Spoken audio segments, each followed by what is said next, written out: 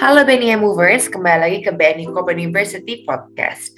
BNI Hi-Movers masih ingat dong dengan Kak Audi yang tinggal di New York City, yang juga sudah 5 tahun tinggal di Amerika.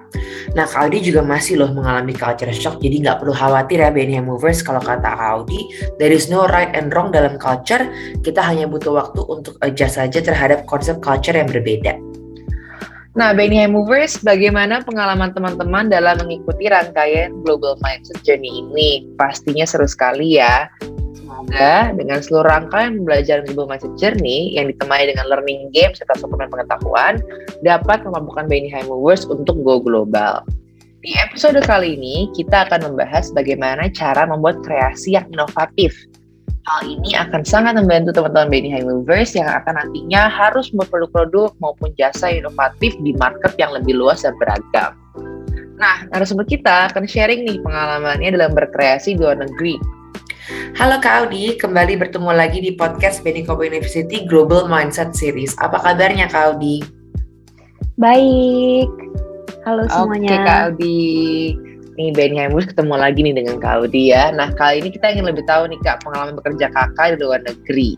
Nah kita langsung masuk aja ya Kak ya. Menurut kakak seperti apa sih proses bekerja dan mungkin berinovasi ya Kak ya. Karena kan kita dalam bekerja pastinya harus membuat produk baru, ide baru, jasa baru. Seperti apa prosesnya di negeri orang lain? Oke, thank you Heidi. Jadi dari pengalaman aku ini, proses berinovasi di tempat kerja aku di Amerika ini sangat kolaboratif gitu. Menurut aku kalau di Indonesia mungkin ini seperti bekerja di startup yang sangat agile namun tetap terstruktur dengan baik. Jadi meskipun orang di sini itu sifatnya lebih individualis dan goal atau task oriented dalam bekerja, mereka tetap kolaboratif dalam memberi opini dan mengsuggest ide mereka terhadap rekan-rekan kerja mereka.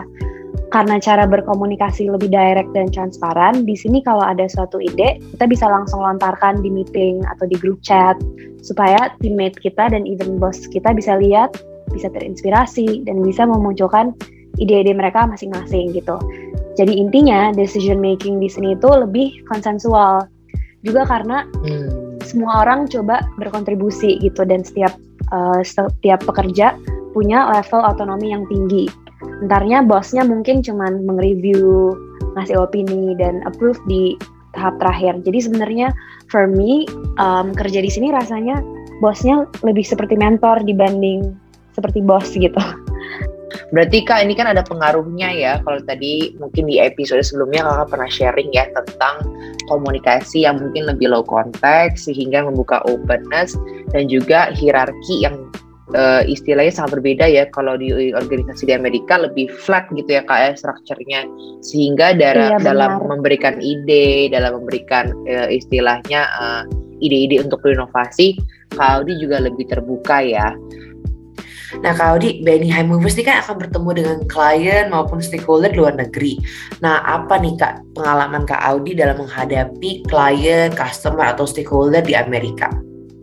Iya baik, jadi sama ya seperti berinovasi dan proses bekerja di kantor saat menghadapi klien itu, saat aku punya meeting-meeting dengan klien sifatnya juga sangat conversational dan decision makingnya juga konsensual. Jadi of course kita yang ngajuin strategi atau kita yang ngajuin solusi buat mereka, tapi ujung-ujungnya meetingnya akan lebih conversational di mana kita coba mencari solusinya bareng-bareng, decision makingnya consensual dan juga iteratif gitu. Jadi kalau kita coba eksperimen ini, kalau misalnya ternyata nggak work, kita coba lagi cara yang baru gitu. Jadi sangat berbeda ya mungkin dengan di Indo gitu.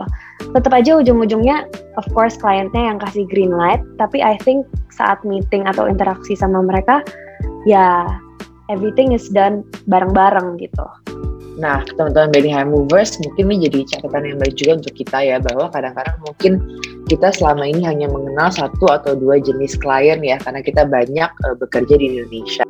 Oke, gitu ya Kak ya, ternyata menarik sekali ya pengalaman Kakak bekerja sama dan berkolaborasi di luar negeri ya. Nah, seperti apa nih pengalaman yang paling menantang untuk Kakak pas awal mulai bekerja dan juga mulai harus memberikan ide-ide inovasi, ide-ide kreasi dan juga pasti berkolaborasi di organisasi Kakak? Ya, jadi in relation dengan poin-poin aku tadi, hal yang paling menantang dalam proses berinovasi itu menurut aku kalau our work environment tidak foster creativity atau tidak mengasah creativity. Yaitu contohnya misalnya kalau opini atau ide kita, juga pertanyaan-pertanyaan kita tidak didengar atau diterima oleh coworker kita. Juga kalau organisasi kita terlalu hierarchical gitu, banyak restriction dan kita selalu harus follow the rules. Karena menurut aku a lot of the greatest innovation itu datang dari disruption kan. Juga kalau kita mencoba untuk selalu ngerjain semuanya sendiri gitu, kita keras kepala dan cuman stick to opini kita sendiri gitu, karena kalau kita keras kepala dan cuman mau ngerjain semuanya sendiri, kita bisa mental block juga kan. Terus terakhirnya juga kalau kita terlalu mencoba untuk mencari jawaban yang paling perfect dan pengen semuanya sempurna, karena interestingly here juga moto perusahaan aku itu good enough is better than perfect. Karena menurut mereka kalau kita terlalu bekerja keras untuk bikin sesuatu perfect atau mencari the right answer, bisa terjadilah mental block ini dan kita akan bisa kehilangan kesempatan atau membuang ide-ide lain yang sebenarnya bisa bagus gitu. Jadi menurut aku faktor-faktor ini adalah faktor yang bisa membuat mental atau creativity block sehingga menghambat inovasi gitu. Maka seperti yang dibahas tadi, menurut aku kolaborasi antar tim itu sangat penting gitu. Karena misalnya aku bisa aja punya ide yang bagus, tapi aku nggak punya pengetahuan di finance, nggak ngerti IT, nggak ngerti cara marketing yang benar, ya kalau begini ceritanya kan akan jadi sulit untuk aku bisa take the idea forward. Jadi tentu butuh kolaborasi dari seluruh stakeholder. Dan menurut aku dalam sebuah organisasi butuh cross team coordination, di mana semakin agile timnya akan semakin produktif dan bisa bekerja lebih baik. Dan disitulah dimana creativity bisa berkembang dan kita bisa mulai berinovasi gitu. Oke, nah teman-teman BNI Hi-Movers ya, dengan komunikasi kita lebih terbuka, kita mau berbicara dengan siapa saja, kita open-minded, ternyata hal itu bisa membantu kita untuk membangun kolaborasi dengan siapapun. Ya tadi kata Kak Audi, penting sekali kita memiliki perspektif berbeda-beda ya, kita nggak ngerti finance, nggak ngerti IT, nah itulah kenapa kita penting sekali untuk bisa melakukan cross-team coordination ya. Kak Audi boleh nggak sharing pengalaman kakak bekerja dengan para profesional dengan background culture yang berbeda? Oke, jadi pengalaman awal bekerja aku di sini itu sangat positif, seperti poin-poin yang tadi aku bahas di sini. Orang-orangnya sangat kolaboratif, open-minded, dan fleksibel, bisa bekerja dengan orang-orang dari beragam culture.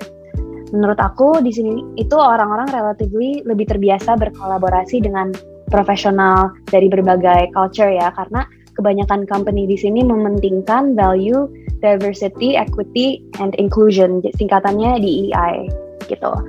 Karena Amerika itu negara yang sangat diverse dan melting pot, diversity, equity, and inclusion itu penting sekali untuk diterapkan di sebuah company.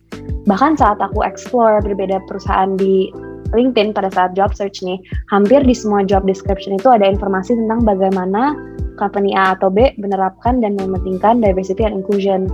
Diversity dalam artian company-nya selalu akan welcome employee dari background atau culture negara apapun, dan inclusion adalah effort company untuk memastikan bahwa kerja dari background apapun memiliki opportunity dan hak yang equal gitu untuk berkontribusi atau menginfluence any part of the workplace gitu. Jadi sebagai employee kita selalu merasa nyaman dan welcome di company-nya gitu. Bahkan interestingly ya, dalam salah satu tahap interview aku untuk pekerjaan aku sekarang, aku ditanya segimana pentingnya sih diversity, equity, and inclusion ini untuk aku, dan how much do I value it in the workplace gitu. Jadi, and I think ini bukan hanya penting di workplace ya, karena semua organisasi that I've been in, including saat aku kuliah, pasti mengharuskan semua orang untuk ikut training diversity, equity, and inclusion untuk make sure bahwa aku atau semua orang yang part of the organization itu bisa inclusive of everyone, mengerti culture-culture yang berbeda, nggak ada diskriminasi atau treat people dengan cara berbeda gitu. And in relation dengan job aku sekarang, kebetulan ada beberapa orang Asia di company aku, mungkin hanya 10% termasuk aku, sisanya mostly orang Amerika, tapi mereka pun punya background ras, agama, dan sexual identity yang sangat berbeda-beda. Dan so far, sebagai orang yang mungkin considered as minority, aku merasa sangat nyaman dalam berkolaborasi dengan mereka karena mereka selalu include aku dalam semua conversation dan make sure opini aku didengar gitu. Dan so far karena hal tersebut sangat di-value di sini, aku merasa bahwa lingkungan pekerjaanku itu sangat fun, welcoming, dan inklusif gitu. Nah, teman BNI Movers, itu bagus banget ya tips dari Kak Audi ya, bahwa diversity and inclusion harus menjadi value kita saat mau go global. Karena kalau kita tidak value diversity and inclusion ya, atau keberagaman dan juga istilahnya bagaimana kita meng-include others dalam kita bekerja, kalau kita tidak mementingkan BNI, akan sangat sulit bagi kita untuk terbuka ya. Seperti tadi kata Kak Audi, bahwa diversity and inclusion itu menjadi value yang sangat penting. Bahkan saat wawancara pun Kak Audi ditanya, how much do you value diversity and inclusion? Nah, pastinya ini akan menjadi salah satu value BNI juga saat kita go global ya. Nah, Kak Audi, apa saja sih lesson learned yang kakak dapatkan terkait berkolaborasi secara global? Apakah ada do's and don'ts yang bisa kakak bagikan? Baik, jadi di sini aku mau sharing do's and don'ts yang menurut aku paling penting. Dan ini ada hubungannya lagi dengan indirect versus direct communication. And I guess ini berhubungan dengan both connecting dan juga creating ya. Jadi as I said, di sini cara berkomunikasinya itu berbeda karena orang-orang kan lebih straight to the point. Dan jujur awalnya pas baru pindah di sini, baru mulai berkolaborasi dengan teammate yang berbeda-beda, aku awalnya struggle karena sudah terbiasa oleh cara indirect communication di Indonesia, di mana kalau aku mau minta tolong sesuatu atau mengajukan opini, aku malu. Jadi aku banyak basa-basi dulu gitu karena nggak enak dan pengen coba build a connection sebelum aku ngomong poinnya gitu. And in some cases ini nggak apa-apa, tapi in most cases di sini harus didikitin gitu basa-basinya dan harus langsung straightforward. Dan setelah lama-kelamaan cara berkomunikasi aku tuh udah adjust ke lebih direct gitu. Dan di sini aku mau sharing pengalaman menarik nih. Kan aku ngerasa bahwa cara komunikasi aku udah adjust ke lebih direct ya. Jadi suatu ketika aku pernah berorganisasi saat S2 di mana aku bekerja di tim yang ada 15 orang dari 14 beda negara. Jadi ini kebayang sangat-sangat diverse. Dan di sini aku belajar banget tentang perbedaan cara komunikasi budaya aku, budaya Indo versus budaya Cina versus budaya Prancis gitu. Jadi kejadiannya adalah ada sebuah masalah di mana rekan aku dari Prancis memberi aku feedback yang sangat direct. Kebetulan menurut aku itu terlalu direct untuk aku, sampai aku merasa sangat-sangat tersinggung on a personal dan emotional level karena buat aku kok nih orang ngomongnya frontal banget gitu, dan dia memberi feedback ini di depan 10 orang lain gitu. Jadi sangat embarrassing dan memalukan untuk aku.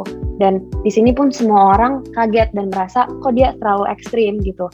Tapi ternyata setelah aku pelajari dan setelah aku bicara dengan orang ini, ternyata memang budaya di Prancis mereka memberi feedback dengan cara sangat direct gitu. Jadi terjadilah miskom di sini, di mana dia tuh sebenarnya tidak bermaksud untuk menyinggung aku, tapi ya dia secara tidak sengaja menyinggung aku karena cara memberi feedback yang berbeda gitu.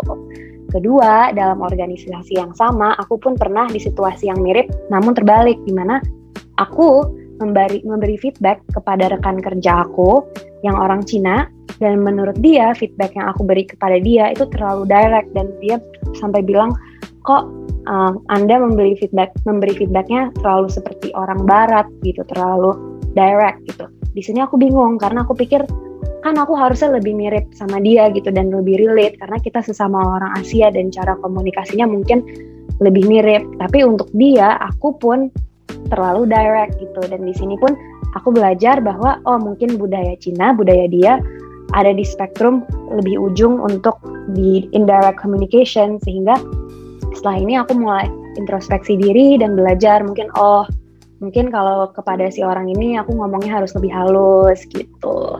So it's a lot of like learning and mencoba untuk adjust ke cara komunikasi dan memberi feedback yang berbeda, dan dalam proses learningnya bakal ada kayak ups and downs for sure, tapi I guess like untuk kita bisa menjadi leader yang lebih baik ya kita harus belajar cara orang berbicara dan berkomunikasi gitu.